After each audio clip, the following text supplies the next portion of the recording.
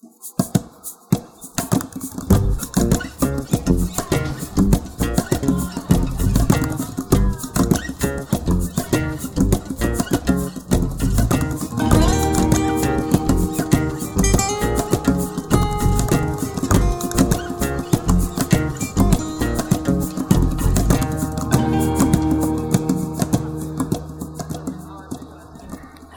and welcome to today's episode of the Latino Card on Radio Boise KRBX 89.9 FM, Caldwell, Boise. I'm Rebecca De Leon. And I'm JJ Saldana.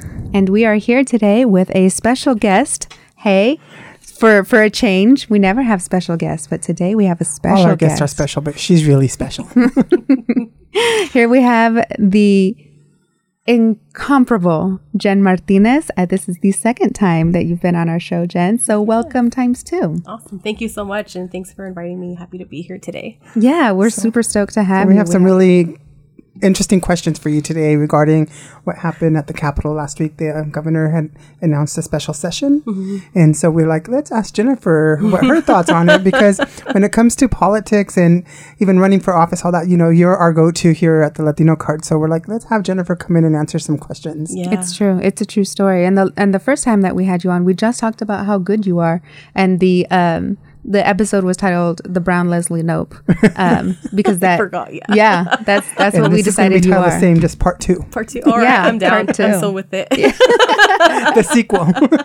Yeah. So tell us just briefly, though, a little bit about your background, Jen, and why we love talking politics with you so much. Yeah. Well, I'm glad that you enjoy talking politics with me. I really enjoy talking about it. I just never know if people have that same, here fanaticism always. For it. So, but my name is Jen Martínez. I am a first-generation Idahoan, grew up in the southern part of the state in Wendell. I live here in Boise now. Boise's been home for the last almost 9 years already, which just feels wild that I've been back in Idaho for that long. Dang. And politics is my life, I guess. I've been infatuated with it as long as I can remember and have been active since I was 18 in a variety of different capacities, from working on campaigns, managing campaigns, being a candidate, working on the party. I should emphasize that it's everything from local to national. You've been involved from, with the presidential campaign all the way down. So that's impressive. Which I enjoy. Like, every level is important. So might as well get involved at every level. So yeah, I just enjoy talking about it and whatever I can do to be a guide for other folks to help understand, process, and get involved as well. Make it as accessible as possible, especially for the Latinx community here in Idaho. That's what's up. That's why we like you so much. That's one of the reasons why we like you so much. But we have, so what are you doing now? How are you involved now? Well, right now I'm just like freelance consulting and just supporting various candidates. You're going to hear about a couple that are announcing in the next day or two. Yeah. So I'm excited about that. And the way that I've been active with like the special session stuff was through Add the Words. I'm heavily involved with like their political strategy side of everything and legislative strategy. So that's the hat I was wearing while I was. And if you want to know more about Add the Words, check out our previous episodes. We had Chelsea on here talking about Add the Words. And so she was really informative there. So for those listening right now, you can also check out one about Add the Words. Awesome. I forgot that she had been on here too. Yeah. We got all the cool We get people. all the cool Latinx folks on here. Yes. That's right. Glad I'm a cool one. You're cool one times too. We'll send you a patch so you can put it on your jacket. Heck yeah. I'll wear it proudly. Oh, that is so nerdy. I love it. Okay. So you were involved, at least involved in the sense that you were very in tune with the special session. And we specifically kind of wanted you on to talk about what happened because we were following you and everything that you were posting on social media about it. And we were like, this girl has got some hot takes. We need to have her on the show. I read a newspaper article where they were quoting you. So I was like, this would be great to have you on. And oh man, I don't even remember that article. I haven't seen that yet. Oh no. It's all been a blur for a lot of us. Yeah. And so it seems like, all right, so out of the special session, it seems like a lot of rules were broken. A lot of things happened. Glass was broken. Yes. A lot of things were broken. And then we came out of it with 3 bills that were all signed into law. Mm-hmm. And it's, it seems like those bills have some maybe good and bad parts to them. But what is your, like, if you were to sum up the special session in just like a general phrase, how would you describe what just happened here in Idaho? I think I would describe it as a circus. I love it. Even more than it usually is, right? I would say this was a very ridiculous type of circus. It was like a reality show, right? Almost. Like I feel like a lot of people across the country, considering how much national media we get for the wrong things, would really enjoy watching like a live stream from the legislature, considering everything that happened last week. So if they want to find a way to make revenue, maybe they should look into that. So can you explain to our listeners then, like, why was this special session even happening? Yeah, so the special session was called by the governor because some of the working committees that meet in between the legislative sessions that happen every like January through March had recommendations that they wanted the governor to take up through a special session, specifically dealing with how elections were going to be handled because of the COVID-19 pandemic that we're in. And then they were also pushing forward a lot of bills around providing limited immunity for specific like persons, which are like companies, schools, religious institutions, and a variety of other entities that fall within their definition of a person, protecting them in case someone were to contract the COVID-19 virus through some regular activity and preventing that person from seeking some sort of legal recourse if there were like dire consequences because of that exposure, right? Which means a lot of different things, and I can dive into that in a little bit. But that's why the special session was essentially called. The governor didn't have to, but we all know that the governor's been under a lot of pressure from both sides, both factions of his party that are kind of battling it out right now. So I think that he had a lot of political pressure to call the special session. That's interesting you say that both sides, and when you say both sides, you're talking about both sides of one party, correct? Yeah, both sides of one party, correct, yeah. The Republicans have a lot of fun stuff happening internally. A lot of division right now. yeah, a lot of division. It's very interesting. They're the reality show right now. A little bit, yeah. Since they run everything, they are definitely in control of that reality aspect.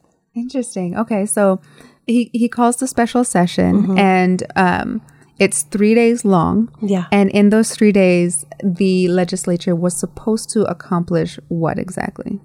Well, they were supposed to accomplish the things that I just mentioned. However, day one didn't go exactly as planned. I don't think anyone there anticipated being there for 3 days. I think they were really trying to keep it down to 1, maybe 2 at the most. And what we saw happen on the first day was Ammon Bundy, which we all know, and some love and some don't, right? Him and his kind of supporters and followers stormed the State House, essentially. They came in when the House was convening for the first time and starting a special session on Monday, and they were being held back at the gallery, so on the 4th floor of the House side, where the public can come and observe. They were being held at the entrance to that because they were trying to maintain social distancing procedures in the gallery. Because if you've ever sat in the gallery, the seats are incredibly close and very tiny, right? So they were trying to maintain that. And they also, so they were like holding folks back, right? And there were folks carrying flags. There were folks carrying banners and stuff, signs, which are not allowed. Right. To be. And some people had guns, right? Yeah, some folks were open carrying, right, which is allowed in the state now, but it's definitely not something that you typically see in the legislature, like that boldly happening. And so because the ISP troopers were holding them back, they started to push back, and there's video circulating if you've seen it or not. You can look it up on Twitter. They are pushing the troopers, and they are just demanding to get in, and you can just see them visibly, forcibly, violently pushing against the doors, and the glass shattered.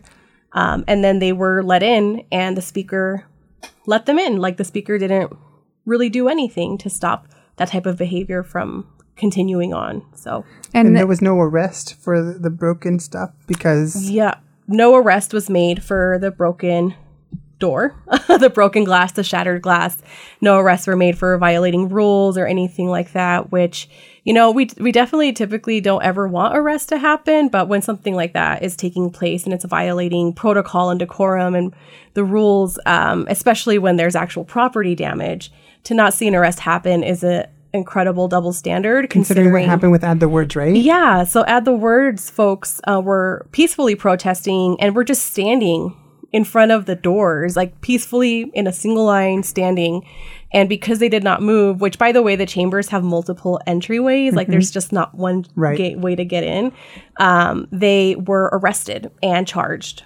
They even brought a bus in to hold everybody to take everyone. Yeah. And that happened at least 2 years in a row where folks got arrested. And I don't know if y'all read the article with Speaker Bedke, but he said that these are apple to oranges comparisons. And I'm like, yeah, they are, because one group caused property damage and one group didn't. Right. That's right. So you're allowing a double standard to be in place for how the rules are implemented. And just because you're in power and you happen to have a lot of these folks who support you doesn't mean that you should treat them differently. Like that's not fair. And it's up to him to decide if the rules get enforced or if they were to pursue arrests being made. So it's unfortunate to see that coming from the speaker. Yeah, it's definitely it's definitely very clear. I think that there is a bias, or maybe they're more afraid or they're more moved by one group over the other.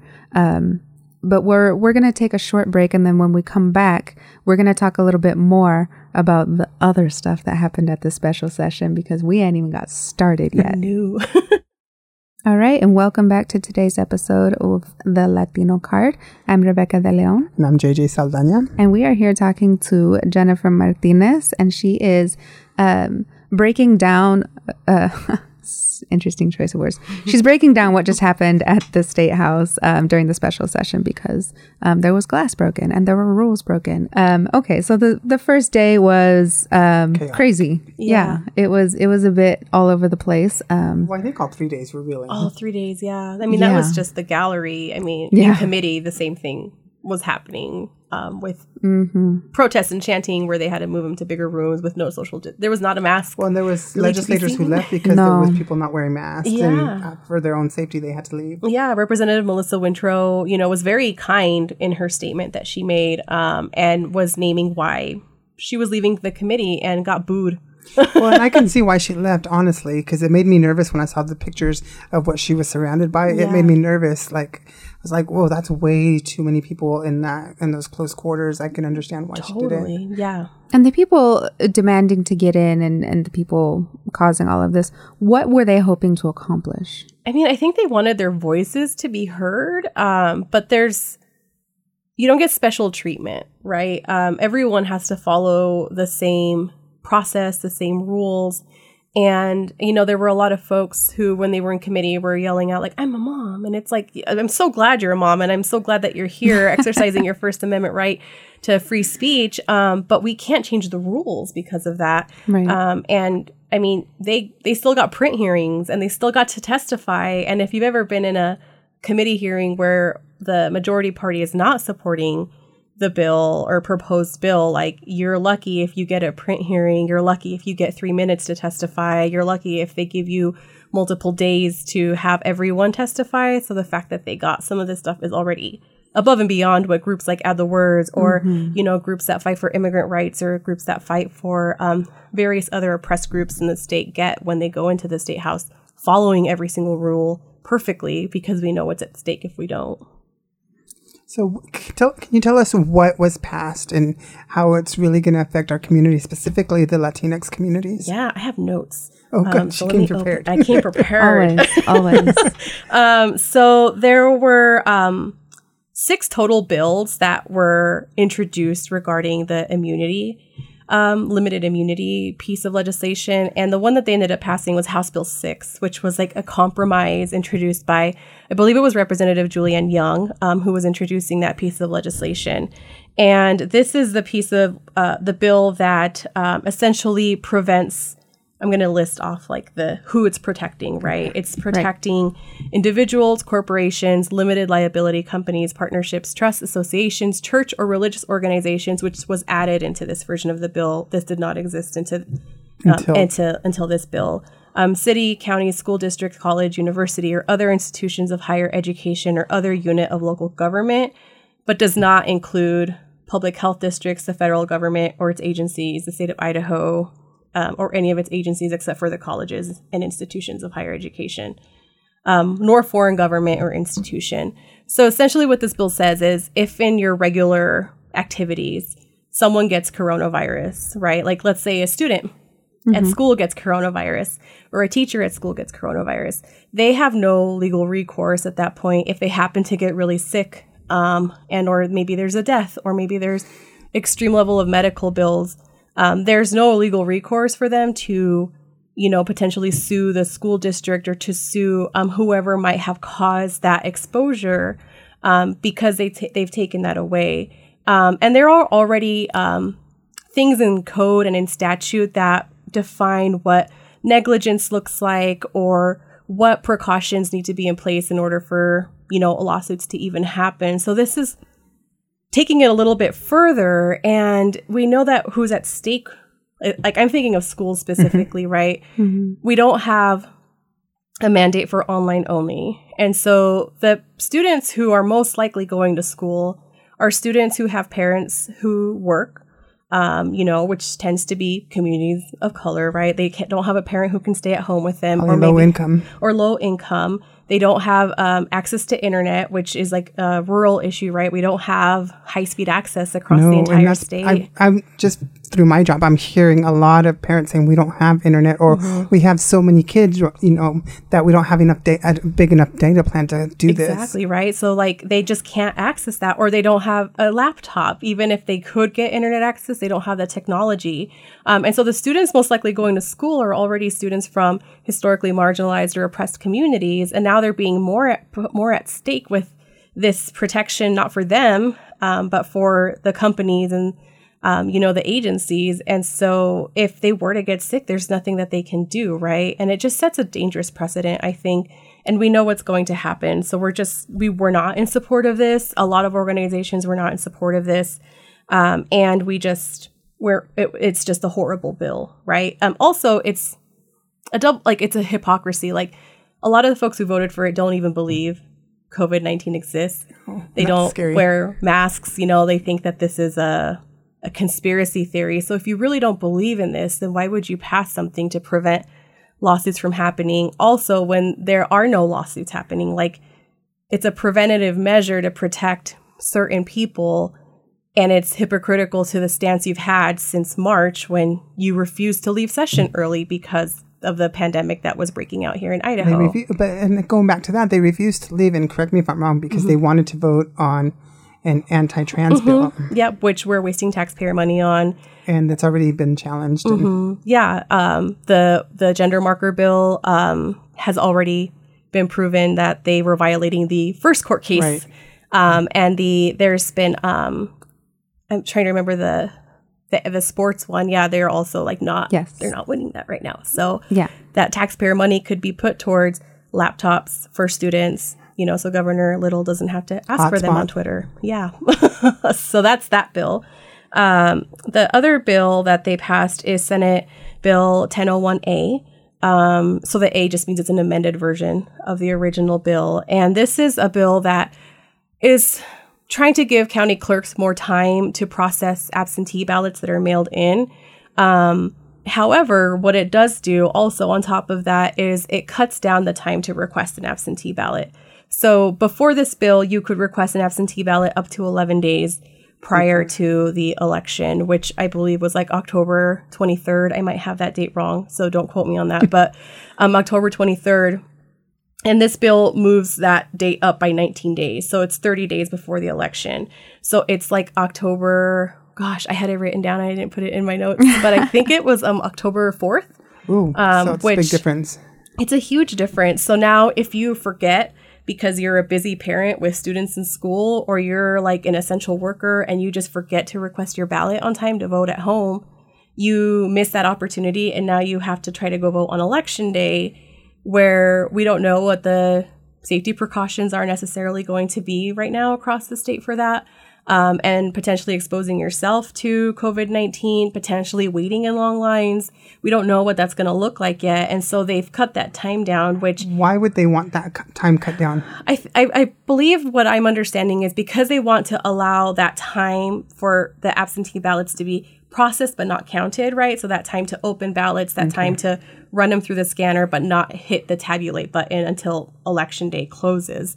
And also with everything going on with the USPS nationally, like delayed mail times. That makes sense. But I wish they would have tried to find alternative ways for people to still have the same level of access to voting, or figuring out ways to ensure that there's going to be safe voting on election day, that they're providing resources in terms of money to pay for masks, to pay for sanitizers, to ensure that there's spacing, lined out, and all of that good stuff. So that's that bill. So we get it. And also you could have added some other pieces to this to try to keep voting as accessible as possible. This is good. I think it'll be my first year not voting in person. I love going in to vote. There's something when they say your name. Yeah, and there's just something so I don't know, nostalgic and traditional about it that I love that part. But this year I just can't put myself to go. Yeah, right. And especially if you have a health condition or something, you're just putting yourself at risk, right? And so that bill also managed to pass through. And then they passed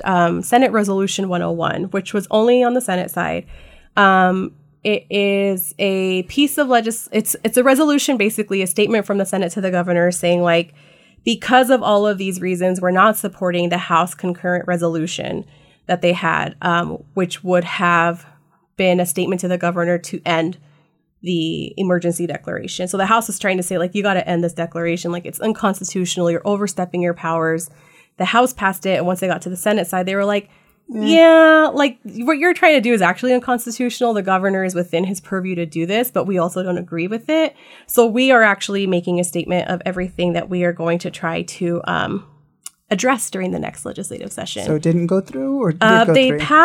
They passed the Senate resolution, which said, House, you need to get your house in order because what you're doing is unconstitutional. But we agree that we need to review the governor's powers and we need to review what's happening with health districts. And so they made a statement that said that they're going to consider these things for the next legislative session. So they want to make a declaration that all Idahoans who work, provide for families, and pay taxes are essential workers, right?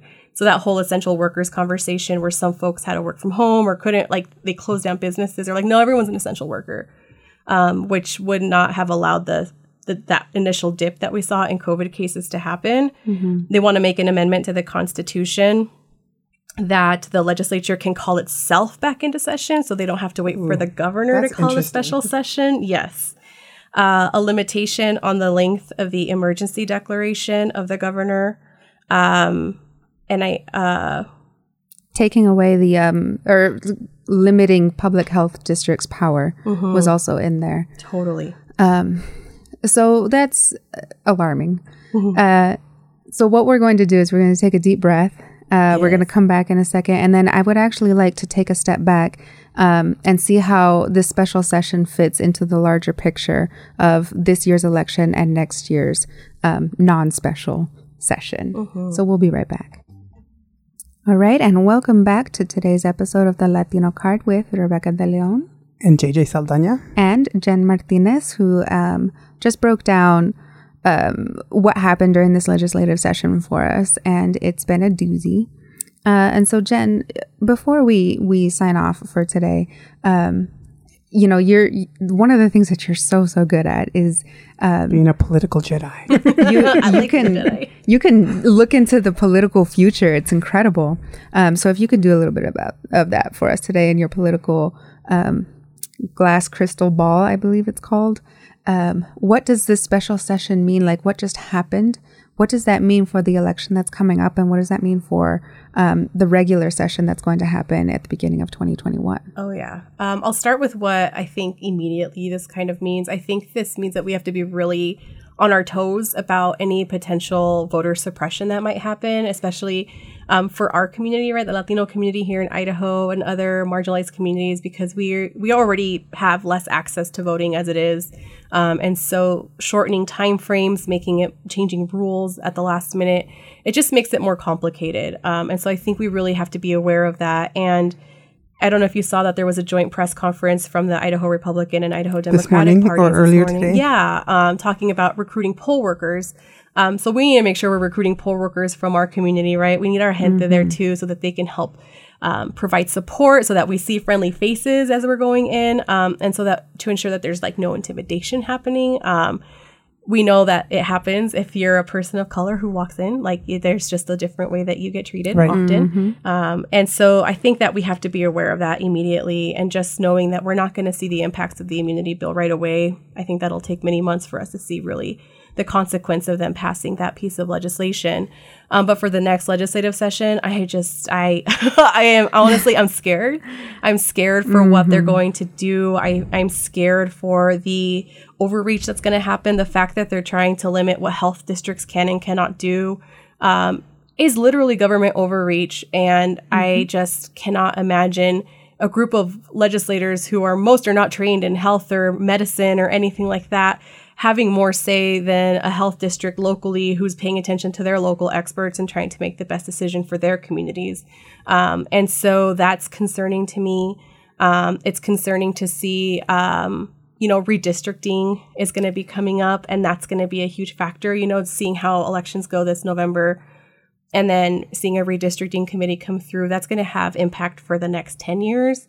And if we have a special session the way it went now, and a regular session with the same types of folks showing up, but we aren't showing up, like we need to figure that piece out too. Obviously don't show up if it's not safe, if we don't have this pandemic under control, but we've got to figure out a way to make our voices still heard, even through phone calls, emails, and all of that good stuff, because they're listening to the most vocal voices, even if it's a small group of people. And I feel like we need to be just as loud or even louder to ensure that our rights don't continue to be eroded, or that our health continues to be put behind the well-being of corporations and individual folks, who may or may not be donors. It will be interesting to look at sunshine reports for all of that.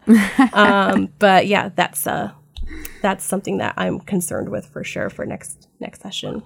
Yes, well, I share your concerns, and a lot of people who have advocated for, like you mentioned, the LGBTQ community, the immigrant community, we're all very much scared because this has been an indicator of the wrong direction, for sure. And it takes a very, very strong person to work, during legislative session. I've seen so many strong people just come back after the session,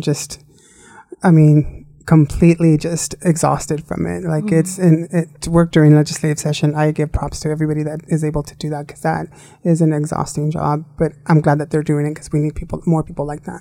Yeah. So thank you. No, you're welcome. And just an invitation for folks who would like to get involved. We could always use more support and more voices. Absolutely. Well, Jen, thank you so much for your time with us today. I feel like I was already following the special session, but I still feel like I learned something, because you're incredible. Thank you so much for always your professionalism and for being such a powerful voice. And if y'all want to follow Jen, she's very active on Twitter and I believe Instagram. Do you want to drop your handles? Yeah, I was like, let me remember my Instagram one. My Twitter one for sure is @Jen, JENN, because it's before I cut off the N. So JENNC Martinez. And then my Instagram is JEN _C_Martinez. All right. Yes, definitely follow Jen. She is a very powerful voice, and she puts everything into incredible perspective, as she did today. You can also follow the Latino Card. We're kind of only active on Twitter. Sorry about that. Yeah. It's fine. We're not hip. Yeah, well, you can follow the Latino Card. And with that, we will see you all next time. Hasta luego. Bye-bye.